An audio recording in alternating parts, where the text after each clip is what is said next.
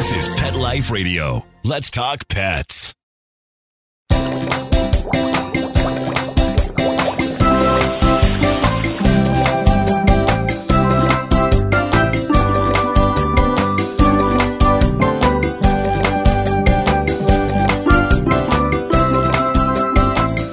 Welcome to Aquarium Mania. I'm your host, Dr. Roy Anong, speaking to you from the University of Florida IFAS Tropical Aquaculture Laboratory.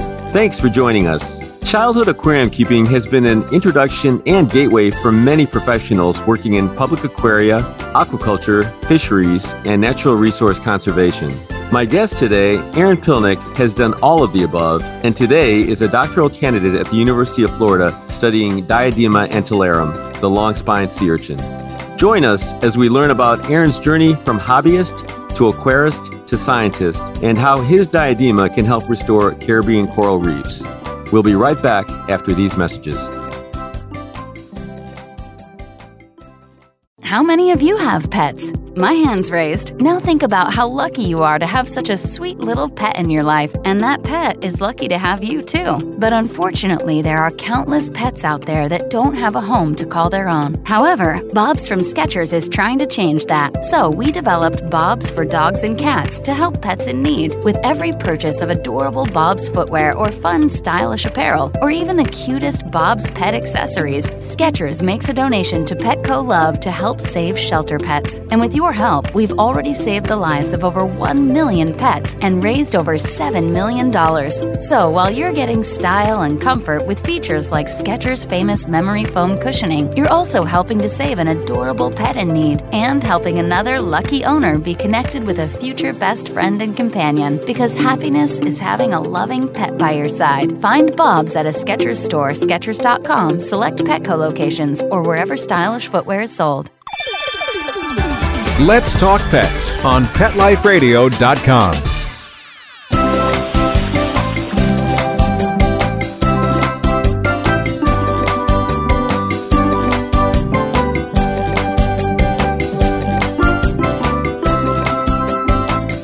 Welcome back to Aquarium Mania on Pet Life Radio. My guest today is Aaron Pilnick, longtime hobbyist and now a doctoral candidate studying the long-spined sea urchin, Diadema antillarum. Thanks for your time, Aaron. Thanks, Roy. Really glad to be talking with you here today. So, as you may know, I like to get a little personal with these interviews at the start before we kind of talk a little bit more about the sea urchins and coral reefs. I want to talk about your kind of journey through the hobby and what got you interested. So how did you first get interested in marine and aquatic life? What were some of your influences? I would say, like a lot of people, I think it was, just growing up. My father, actually, my dad, Michael, grew up as a hobbyist himself. So he'll always tell the story about growing up in New Jersey, going down to the Florida Keys back when in like the 1960s. I think, and collecting reef fish down there, bringing them back up to his basement in New Jersey. And he just kind of, always had a love for, he was kind of a green thumb, but also kept a lot of aquariums. And then I just grew up with him. I mean, I think we had a cichlid tank when I was a toddler. And then I think, as my brother and I, Alex, as we grew up in suburban New York, 45 minutes outside the city, we always had fish tanks growing up. I think we had a cichlid tank. It was the first thing that I ever helped my dad set up. It was like a 29-gallon freshwater tank with some angelfish and stuff in there. And then my brother and I kind of got interested in some reef tanks after that. So we had a basement down there, and we just started kind of setting up fish tanks. So they kind of blossomed from that. It was kind of just like an interesting thing for us to do and spend time with our father when we were younger. And we liked going around looking at fish stores, and we just got really interested in it. Also, growing up in sort of the county in New York, we felt like there wasn't, we played baseball and had friends and all those things, but we were always kind of my brother and I, we were always kind of a little bit the outsiders, I guess. We were pretty much nerds. So we just kind of liked, spent a lot of time reading forums and setting up fish tanks, and we just kind of, kept us really busy. Okay, well, that explains kind of like the nerdiness that you displayed today. So thanks for clearing that up. That'll come out a lot, probably. Yeah, that helps general, a lot. yeah. That helps a lot, actually. So you mentioned aquarium stores, back then. What was going on in those stores back when you were younger? And do you remember anything that might be different from the stores you might visit today? Well, I mean, a lot of them I feel are very similar. A couple that we really liked to go to were House of Fins in Connecticut. And there were a couple other local stores in like the New York tri-state area. And there were, I guess, maybe fewer like fish stores that were dedicated for coral reefs. We really liked going to House of Fins because they had, a nice collection of corals. So it was almost like going to a public aquarium for us there. Then I moved to Orlando when I was in high school, started going to, I worked at a fish store. It was actually my first job ever when I was in high school. I worked at a fish store called Sea in the City in Orlando. And at that time, I think it was kind of like the premier reef store in Orlando. And so, I mean, I guess there was probably, a lot. I would say there's a lot of the corals were probably, imported. And I think quite a few are still. But I think there's probably more emphasis on like local aquaculture now and stores and shops that are kind of, been fragging and selling their own corals. So that's kind of a shift since I started going to fish stores and working at them when I was younger. So speaking of, you said you moved to Orlando. Obviously, you learned like that it can get hot, probably hotter than New York. And other than that, were there any kind of good fish keeping lessons you learned? And I guess you said you worked with a veterinarian as well, right, in Orlando? I did, yeah. So in high school, I worked two jobs. I worked at this fish store, Sea in the City, and then I also worked at a veterinary clinic. Which this is a good story. I worked with a guy named Bob Porter, and I've told you this probably a million times, but I love this. So I worked it was like as a veterinary assistant or intern. I worked there a couple times a week, and I just helped to kind of do a lot of the back of the house stuff, cleaning, and I helped. But I was able to help with some procedures, and at the time I thought that I might want to go into veterinary medicine as a career, and so I was getting really good experience. Worked for this guy named Bob Porter. But he knew at the time that I was interested in aquatics as well. And so he went to vet school at UF. And this was back in when I worked for Bob, it was in 2006 or 2007, I think. And he said to me, "Oh, yeah, you got to go meet this guy named Roy Yanong. He's like the premier aquatics guy." And then I never reached out because I was in high school. I mean, I was so young, I didn't know really what I was even doing. But I knew about the famous Dr. Roy Yanong way back when. And then next thing you know, he's on my PhD advisory committee. So also please don't fail me. Yeah, no, that is pretty cool. And back then, I probably wouldn't have had time for you. So I'm just kidding, man. So let's fast forward to college. And I know you did a lot of kind of aquatics related work too. Can you tell us a little bit about the opportunities in Costa Rica and Australia, which, I would have loved to have done something like that in college? Yeah, so this is back at, I did my undergraduate at Tufts University. So I guess I wanted some more of the pain. So I went back up to the Northeast to be in the cold. So yeah, I took a couple of classes in undergrad there. One was the tropical ecology and conservation class that kind of, I took that in my junior year, and we spent the entire semester kind of formulating a research project that we would then go to Costa Rica, and we spent a month in the rainforest, and we're trying to work on these research projects. That was kind of a really formative experience for me, I think, and it kind of really opened my mind to research and also conservation. And so, I mean, I worked on a project. It was kind of like bush league stuff, So it was, as an undergraduate, you come up with a project. We were looking at like stream ecology, and we're trying to understand how the fish assemblage or diversity correlated to water quality or something like that. I think we were looking at, but the real purpose of the class was to just kind of introduce you to research and experimental methods and things like that. It was really interesting. But I think for me also, one of the really formative things that's influenced where I'm at today from that class was, we spent a lot of time with this guy named Andres Vega, and he was this amazing naturalist in Costa Rica. And he would literally take us on these hikes. I remember he whipped out a Ziploc bag and started to blow into it and make a whistle noise. And then all of a sudden this rare species of bird was attracted to it and then just showed up on a branch next to us.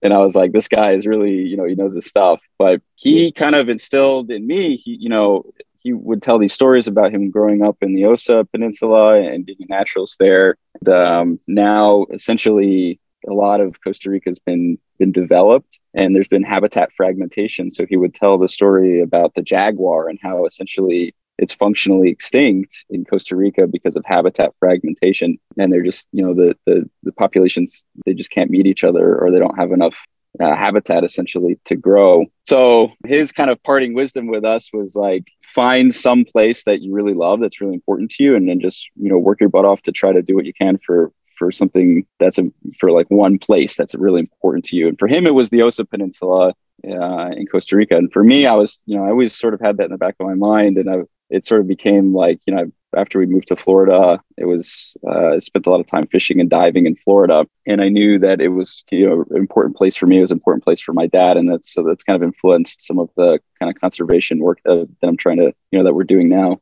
That's great. And maybe just real briefly to Australia, because you spent some time in Australia as well. Yeah. So I was really fortunate. I did a study abroad there. So I spent 6 months, and it's really kind of my first foray into like coral reef ecology. Apart from keeping fish tanks, which you learn a surprising amount about reef ecology just from keeping them in fish tanks, which I think is really interesting. But it was my first real opportunity to get out on the reef. And so I spent time in Queensland, up in a town called Townsville, which was really great. And there's James Cook University there. So I took a couple classes in coral reef ecology and statistics and things like that. That was another formative experience. I did quite a bit of diving on the Great Barrier Reef, and particularly in some of the northern parts of the reef up around Port Douglas. And that was like, I think in 2011 going into 2012. And then basically in 2016, there was this huge bleaching event that at that time wiped out about 30% of some of those northern coral reefs in Queensland off the coast in the Great Barrier Reef. So I actually looked it up when it happened. And then I guess there were a couple of reefs like Ruby Reef. I remember diving that were gone, right? So, I mean, there was like, within a period of 4 years, these reefs that I dove were just completely gone. So that was another sort of like really impactful thing for me that, again, sort of pushed me into trying to get into conservation. So fast forward a little bit more, and you end up at the National Aquarium in Baltimore. Maybe if you can briefly just tell us a little bit about how you got there and what you did there. Yeah, so this was kind of, for my foray into professional aquarium husbandry, I would say. When I was an undergraduate, my first ever internship was for working for a guy named Brian Nelson. I think you know him pretty well, and his wife Pilar. And he became a mentor to me at the time. He was working at the New England Aquarium, and I worked with him as an intern in the tropical gallery there. And then fast forward a couple of years, I had gone through college, graduated, and then I got a job in Alabama working in fisheries science for a bit. Then I went and taught some scuba diving in the Florida Keys, and then a job. So Brian had moved to, at first, the aquarium in DC, the National Aquarium in DC, which then became incorporated into the National Aquarium in Baltimore. Brian had moved there and then essentially gave me a call and said, hey, there's this aquarist position that had opened up in Baltimore. And so I applied to it. And then I ended up working there for about 3 years, working again for Brian. And I was basically the coral husbandry person there. So I managed the institution's coral reef exhibits, among some other things, and did a bunch of diving there as well. But it was just it's a totally different beast, going from being a hobbyist to working as a professional aquarist. But it was just really a great experience. And I really enjoyed my time there, and especially working for Brian again. Probably one of the big differences is that you actually get paid, right? Yeah, exactly. Yeah, in high school, you work to buy corals and fish and stuff like that. And then all of a sudden you're getting paid to take care of these animals. So that was pretty cool for sure. Before we take a break, I'm going to kind of ask you the question that'll lead us into the next half. So what made you decide to go to grad school, and where to go? So it was really, I really lucked out. I'll say that about getting into grad school and where I'm at now. But essentially, from my time at Tufts and undergrad, a couple of those classes I had taken really kind of got me interested in research. And I also worked in a lab under Dr. Jan Pachenik at Tufts, and he ran a marine ecology lab. So I got some research experience and was able to publish a paper. And then I after college, I knew I wanted to work. I wanted to get the work experience, start making some money. But I also knew in the back of my mind that, I sort of wanted to get back into research at some point. And that was why I was really starting to kind of look at graduate degree, or strongly consider going back to school for graduate degree. In terms of getting, that's a whole nother story about how I ended up here. But essentially it was through some connections that I made through the aquarium industry. So I had applied for a job down here with the Florida Aquarium at their conservation facility. I didn't get the job, which was, really disappointing at the time. But I was able to network into a professor with the University of Florida. And he just happened to have, a funded grad assistant position that opened at the time. I was kind of interested in moving back down to Florida and trying to get closer to the conservation work and things like that. So kind of it sort of all just came together. And with that, let's take a short break. We'll continue our discussion of Diadema Aquaculture and Restoration with my guest, Aaron Pilnick from the University of Florida, after these messages from our sponsors. Take a bite out of your competition. Advertise your business with an ad in Pet Life Radio podcasts and radio shows. There is no other pet-related media that is as large and reaches more pet parents and pet lovers than Pet Life Radio. With over 7 million monthly listeners, Pet Life Radio podcasts are available on all major podcast platforms, and our live radio stream goes out to over 250 million subscribers on iHeartRadio, Odyssey, TuneIn, Stitcher, and other streaming apps. For more information on how you can advertise on the #1 pet podcast and radio network, visit PetLifeRadio.com/advertise today. Let's talk pets. Let's talk pets On Pet Life Radio. Pet Life Radio. PetLifeRadio.com.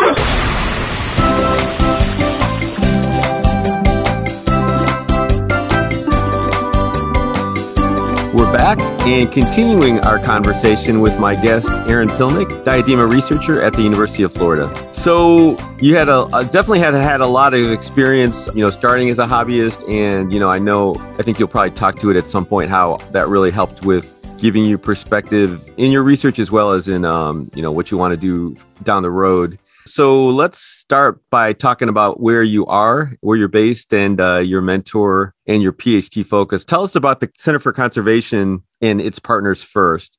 Yeah, so there's this really amazing facility. It's located in Apollo Beach, Florida, so a couple minutes south of Tampa. It's called the Center for Conservation. It's just really unique kind of consortium of different institutions that are based in one central location where there's a lot of this conservation work that's happening. So the land that we're actually sitting on right now, I'm there right now, is owned by the Tampa Electric Company. So they have their power plant facility right here, and they own, as far as I understand, 100 acres or more of land that's allocated towards conservation. And that essentially they've leased a portion of that land very inexpensively to the Florida Aquarium. And then the Florida Aquarium has also leased some of that land to the FWC, the Florida Fish and Wildlife Conservation Commission. And then UF also has a presence here. So the University of Florida, they placed one of their faculty members, Dr. Josh Patterson, who's my advisor here at the facility. So there's, the Florida Aquarium, they've established a really strong coral conservation program here, as well as a sea turtle rescue and rehabilitation program. So right now I'm staring at a couple greenhouses that the Florida Aquarium is doing some pretty groundbreaking work on keeping some of these really endangered species of corals from the Florida Reef Track, these systems, and also working really hard at reproducing them, and then essentially producing, a bunch of coral fragments that were then able to go back out to the reef. So then there's that. There's the turtle rescue and rehabilitation building here, where they take a lot of cold stranded turtles and fix them up and then release them. The Florida Fish and Wildlife, they have an education building here where there's some really amazing people who bring in tons of school groups and take them fishing at one of the ponds here, as well as educate them on marine research and marine science, and kind of, do a lot of outreach in that regard. And then they're also building a new, FWC is building a new stock enhancement research facility here. So they're moving some of their redfish aquaculture, their redfish hatchery up from Port Manatee to the location here. And then we have a little modular office where a bunch of those partners work together. And that's where my advisor Josh's, and it's where I work out of as well. So it's kind of a cool, just collaborative environment that's really over the past couple of years since I've been here. It's really exploded and got a lot of funding, and there's some really cool conservation work that's happening here. So tell us a little bit about Josh and kind of how, a lot of folks think of aquaculture as being sort of one thing, and you and Josh are working at it from a kind of a different angle. Maybe talk a little bit about that angle. Yeah, so Josh's research focus is really in restoration aquaculture. So he has a strong background in fish aquaculture. He's really a fish physiologist, but a lot of the research that he does now is involving, the sea urchin stuff, which we'll talk about. He's done some coral reef ecology and conservation work, seagrass restoration. But what the part that I find really interesting is, it's kind of this mashup between restoration ecology and aquaculture. So, there's a huge, the field of coral restoration is kind of exploding right now. And so essentially we're losing coral reefs at a rate that it's incentivizing us to figure out how do we at least, how do we try to grow some of these things in the lab so that we can, it's as a stopgap measure so that we don't actually lose everything, and that we can start to sort of think about how do we grow these things to start restocking them and putting them back out onto the reef. So Josh has kind of bridged some of the gap between, really classical like finfish aquaculture and restoration ecology. So we're looking at, growing these species that may not necessarily have a real high commercial or food value. So we're not growing corals and urchins feed people, but we're growing them to actually try to restore some of these ecosystems. And it's challenging because there's a huge amount of research that's gone into how do you grow tilapia and tons of other species that have a commercial value. Like I was saying, we'll probably, we're not trying to produce corals to sell them for food market, like I said. So there's just been, a lot less research into going on into how do we produce some of these invertebrates, reproduce them in the lab, and how do we grow them? And then also not only that, but how do we look at putting them back out into the wild, onto these reefs? And we have to look at how the performance of these animals do after growing them in a type of hatchery setting. So let's dive into diadema a bit more now, and maybe start by telling us, what kind of diadema are and why they would even be like related to coral reef restoration. Yeah, so diadema are these really, really kind of large, I say large because they're relatively large compared to other species of sea urchin that used to be really prolific sort of everywhere in the Florida Keys and throughout the Caribbean Sea. They were sort of a nuisance. So people would actually, even in the literature, you can read about people trying to figure out methods of population control because there were so many of them. And they are slightly venomous. So they call them the long spine sea urchin as their colloquial name. And they have a small amount of venom in their spines. But basically, if you step on one or you get spiked by one in your hand, it's pretty painful. So kind of a nuisance on the reef, but ecologically, they're really important. The best way I can sort of describe them is they're kind of like a lawnmower of the ocean. And so there's large-bodied reef grazing herbivores, and they're constantly grazing down macroalgae and turf algae, and essentially reducing the amount of algae that's on a reef, which then promotes coral growth or coral recruitment and growth. So you can imagine a coral, if it's trying to either reproduce sexually or asexually, it needs a nice little bit of habitat and some clean substrate, essentially, where it can attach and start to grow and thrive. But without that clean substrate, the corals will just fail to recruit, or if they do recruit, they'll sort of get smothered by macroalgae. So that's where sort of the ecological function of diadema come into play. But unfortunately, and this is kind of like a classic, problem that anyone who's studied marine ecology has learned about. But in the early 1980s, there was this undescribed disease that unfortunately killed off like 99% or so of diadema populations on these coral reefs. So then there was all of a sudden this huge lack of herbivory on the reef. And then there is what we call an ecological phase shift from a hard coral associated community to a macroalgae community. Essentially, fewer herbivores, more macroalgae, less coral. And it's one of the major stressors we think that's really kind of preventing, or that led to some of the coral reef decline, particularly in the Caribbean, and one of the things that's sort of preventing some of the recovery of these coral reef ecosystems. So there's really a lot of interest from restoration practitioners and the coral reef community to figure out how do we sort of restore some of these populations. And that's where this concept of aquaculture restoration comes into play. And we're asking the question, can we actually grow them in the hatchery or laboratory and grow them up to a certain size, put them back out on the reef, and then try to restore some of the ecological function that they provide? Maybe now would be a good time to talk about how did your background kind of really help with sort of your development of the systems and kind of getting into the nuts and bolts of just starting the project and start from there?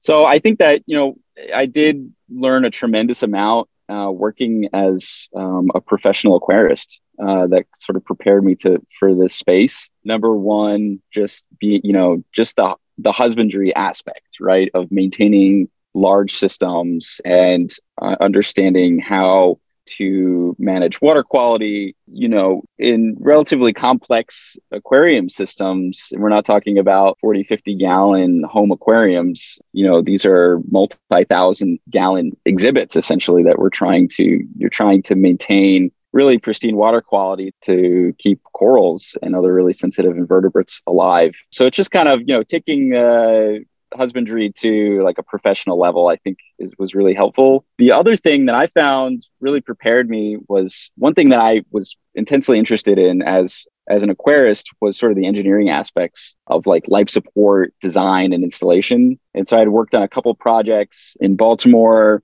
where, we had like high phosphates in one of the reef exhibits. And we wanted to know how there were upwards of, I think, 15 to 30, even higher, I think maybe 40, 50 parts per million of phosphate, which, would make some home aquarists kind of like cringe a little bit if they think about, trying to keep corals in a tank. But these are, this was at the time an old exhibit. It had actually like a fake or a plenum underneath it, which was kind of like 1980s technology, I guess, for setting up large exhibits, and was based off this idea of having kind of an anaerobic dead space under the aquarium, which would promote denitrification and keep nitrates down. But what essentially had happened, I think, was it became like a huge phosphate sink. And we were trying to figure out how do we reduce phosphates, and, no amount of water changes could really reduce kind of decades of phosphate accumulation that was in sort of the substrate. So anyways, long story short, I helped to design and build this like phosphate reduction system using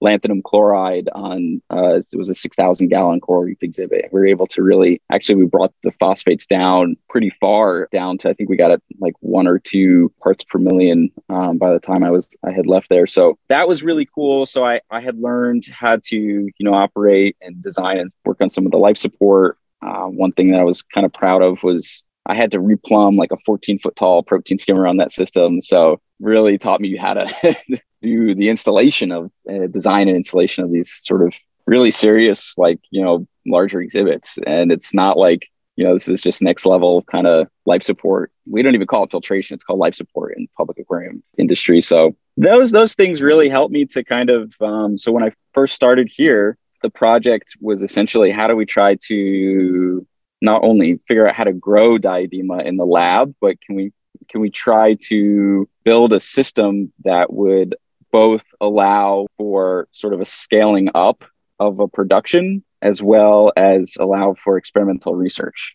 And so I was really able to help to kind of design and install this novel recirculating aquaculture system to try to rear these hyper sensitive diadema larvae over like a 40, 50 day, sometimes longer period. And so that part I kind of came in with some background experience, and that was super helpful. So let's go back a little bit, backtrack, and why don't you start from the beginning and explain when you're looking at breeding diadema and then kind of raising the larvae, et cetera, kind of like maybe give us the steps. And I know that personally, I think kind of the larval sort of development is pretty fascinating, but why don't you start by telling everybody kind of how you breed diadema, and what that means, and then what you have to do with the larvae. Yeah, so I can talk a little bit about the life history, and a lot of the methods that we're using. I just want to make a quick note. We learned a lot from Martin Moe, Skip Moe. So he was kind of like the sensei or mentor for this project. So, and people know that, and people know a lot of his work with Diadema. So he's been a partner and mentor for us for this project all along. But yeah, so Diadema urchins, there are male and female sea urchins, right? So then they produce gametes just like we do. So we'll have to essentially get them to spawn, and then we'll take the gametes and fertilize them, bring them up to a lab, and then we're trying to rear them. So the embryos end up turning into this, what we call an echinopluteus larvae. It's kind of jargony, but essentially and you're right, I think the biology is really fascinating. So these larvae, I like to think of them like almost alien spaceships, where they're kind of these vessels that float around. They're part of the plankton. So they're essentially zooplankton that are existing in the water column. They're floating around over, I don't think we really understand how long the larval duration is in the wild, but it could be a period of months. And then they have, an esophagus, a gut, and then they're ingesting phytoplankton. So a lot of single-celled microalgae, and then they're developing over time and growing. And they have these really interesting long arm structures. They're made of calcite. But the most fascinating thing to me about the development, and I could talk like for days about this stuff, so I could this again, I'm showing my nerd side a little bit here, but they're bilaterally symmetrical. So if you could cut them straight down the middle, and then at some point they turn into a radially symmetrical urchin. So they totally, the cellular organization of the animal completely changes almost, and so it undergoes this metamorphosis. And so there's essentially a grouping of cells that grows off the larval gut, which grows into the juvenile sea urchin, and then that thing, the tube feet that grow off of that, will attach to a reef, and then it'll undergo this process of metamorphosis, and we call it settlement, and then it'll essentially transition from that bilaterally symmetrical larvae to a radially symmetrical juvenile sea urchin. And so a lot of the process, and it's very difficult because these things are hypersensitive to things like dissolved metals, high nutrients, bacterial infection, and all these number of things. Getting them to that point where they can actually turn into, they can develop that grouping of cells and then become a juvenile sea urchin. It turns out to be very, very difficult in the lab. So a lot of the research, we're trying to figure out, how do we, what do we feed these things? How many do we put in a tank? We have to figure out, some of the larval disease issues, which is a big part of aquaculture research. And then we have to, think about some of these settlement cues. So it's really the whole process from A to Z, starting with the adults, getting the gametes from them, and then growing these larvae and developing them into the lab until they settle onto a reef or substrate or something like that and turn into a juvenile urchin. So maybe just touch on, so how do you actually get the adults to spawn? Yeah, so that's a good question. So we will actually put, between 15 to 20 brood stock, we'll call them. So these are the adult reproductive sea urchins. We move them to a spawning bin, which is basically a blue tub that holds about, 40, 50 gallons of seawater, and then we'll raise the temperature in there. And then just the act of moving them from their holding tank into slightly, warmer water will essentially will stress them out to the point where they can just start stress spawning. And then that'll kind of cause this, spontaneous release of gametes into the water column. But it's a good way for us to sort of do it. It's non-lethal. So we can, get gametes and get embryos from these sea urchins without having to go through a more invasive process of giving them some type of chemical injection and inducing a spawn by those means. Okay, so there is no romantic music or like wine or anything at all involved with this. There might be, but I think that's more for us, than for the sea urchins. That makes sense. It could help. I mean, there's no way to know. So I guess you mentioned kind of some of the challenges. Where are you like to date? And maybe talk a little bit. I mean, you've had success with them settling, and I know you got some great press for that. Even we're getting some invitations by women, etc., because of that. So, but maybe tell us where you are with the project and how things are going. Yeah, so we've really proud to say, I think we're pretty much, we've produced around 800 juvenile Diadema to date, which is kind of, I think it's the most successful effort of any lab that's tried this. So we're really proud. So we've, through some of the research, we've identified certain microalgae diets that the larvae grow better on, or there's a higher survival. So we're really good at growing these larvae to late stage larval development at scale. So we can produce at this point, tens of thousands of larvae up to the point where they're 30 or 35 days into their development, which is really exciting. And then if all goes right, we get everything we nail all parts of the larval culture aspect, a good proportion of those will become competent, we'll say, to settle, and then they'll become juvenile sea urchins. So, but that part's still very difficult for us. So it's kind of, I would say that we're achieving fairly consistent success with getting them to the point of larval competency, but we're still kind of struggling with a little bit of this issue with late stage larval disease. And we're just trying to really understand where that's coming from right now. And this is something that's kind of eluded many people who've tried larval culture of Diadema in the past. So for a while, it was thought by the community that it was maybe these heavy metals that was kind of causing developmental failure. And we've kind of tracked that down and sort of eliminated that possibility. We kind of think that it's has something to do with a bacterial infection, and maybe they have some type of compromised immunity, which might partially explain why, they succumb to a disease in the wild also. And so there might be something there. So we're getting there. I'd say it's a very difficult problem because the hardest part is, when there are it feels like a million things that could be causing developmental failures of the larvae, we have to kind of pick a couple of those potential problems to try to investigate. And so that's really the most challenging part of the project, I think, is to try to identify, what's the most important thing to look at. And so we're pretty sure that, they have a fairly positive response to antibiotics in the larval culture. So we think it has something to do with bacterial infection. And so we're just going through all of the avenues for how infection might occur and trying to eliminate all of those ways that could happen. And so that's kind of where we're at right now. I think it's taken us a couple of years, but we've learned a tremendous amount, and we're pretty close now to, I hate to say this term, but it's used fairly frequently, cracking the code. Unfortunately, I don't know. The code's very complicated, and I don't know if we'll ever perfect it, but we're getting closer to the point where we can pretty reliably get these things grown and settled so that we can start to put them back out onto the reef and really help out some of the restoration objectives here in Florida. And so maybe as we start to close up with when you do get them out there, you mentioned it a little bit. What would be kind of some of the big things you would be looking at as you start seeing what their effect could or could not be? Yeah, so that's sort of the next big problem that might be even more difficult than actually figuring out how to grow them. So, I mean, we can, in theory, produce tens of thousands or hundreds of thousands in a hatchery setting. But then once you move them out into the wild, that's a whole nother question, right? So we want to know what are some factors that could lead to a successful restocking or an unsuccessful restocking. One of the big issues, so they haven't really recovered that well naturally in the wild, which is kind of why we're looking at restoration aquaculture as a potential solution. But, the question exists, why have they not really recovered naturally in the wild? One of the potential reasons is because they don't have the habitat anymore. So even though they have these really big, long spines and it provides a good amount of natural defense, they still have a ton of predators out there. So if they don't have the habitat, these really complex, structurally complex coral reefs to hide from predators, then they'll just get picked off. So we could, the possibility exists that we could grow them by the tens of thousands, put them back out onto the reef, and then they just get picked off. And then they're not really providing that herbivorous function that we really wanted to have. So, then this is kind of transitions into an ecological question.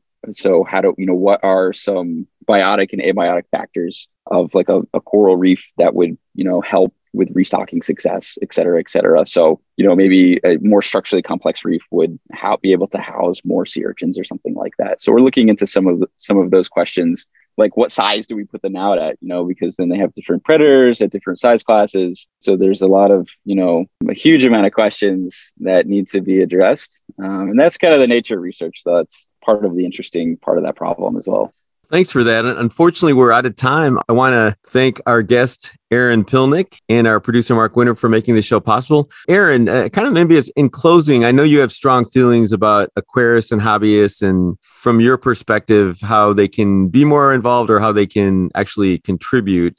You want to close us with that? Yeah, I mean, I think, essentially, like I mentioned earlier about Andres Vega, he kind of instilled in me this strong desire to do something, find something that I really liked, wanted to conserve. That was a place that was really important to me. And I think that essentially when I was working as a public aquarist, I felt, it was intimidating to kind of reach out into venture into kind of an academic space or research space. And I guess I felt, I think that there's a tremendous amount of opportunity for aquarists and people who are intimately, do husbandry every single day, whether that's professionally or in the hobby, where they can add value to some of these research and conservation efforts. And for me, I kind of just had to get to a point where I realized my own value and that this is a huge skill set that aquarists, hobbyists have. And it's hard for us to, I think to enjoy taking care of these animals and being in the hobby or as a profession without thinking about these animals as a natural resource and these ecosystems as a natural resource. So I feel that we have somewhat of a responsibility to engage in conservation a little bit. And I would encourage people to do that, and especially young people who are getting into this field because of a passion. I would say don't be intimidated by the research and know that you'll have a huge skill set that's really important that could really be helpful for conservation research. No, I definitely appreciate that. I mean, I know, there's a lot of great research out there, but oftentimes the researchers don't know how to keep the animals alive, when we're talking about aquatics. And I do agree. I mean, aquarium hobbyists and, professional aquarists really have, as you mentioned, that really great skill set, which is pretty critical. So yeah, thanks for that. And thanks again for joining us, Aaron. Yeah, thanks, Roy. It was a huge pleasure. It's really glad to talk with you. And please don't fail me also, I know, because you're on my committee. Well, that'll be a discussion for another time. Another time. Please be sure to check out Aaron's Aquariumania guest page for more information. If you have any questions, comments, or ideas for a show, email me at drroy@petliferadio.com. That's DRROY @petliferadio.com. Until next time, please be sure to visit your local aquarium stores, keep your tanks clean and your fish and invertebrates healthy, and definitely keep an eye out for updates on diadema and coral reef conservation efforts by Aaron Pilnick and his colleagues. Let's Talk Pets, every week on demand, only on PetLifeRadio.com.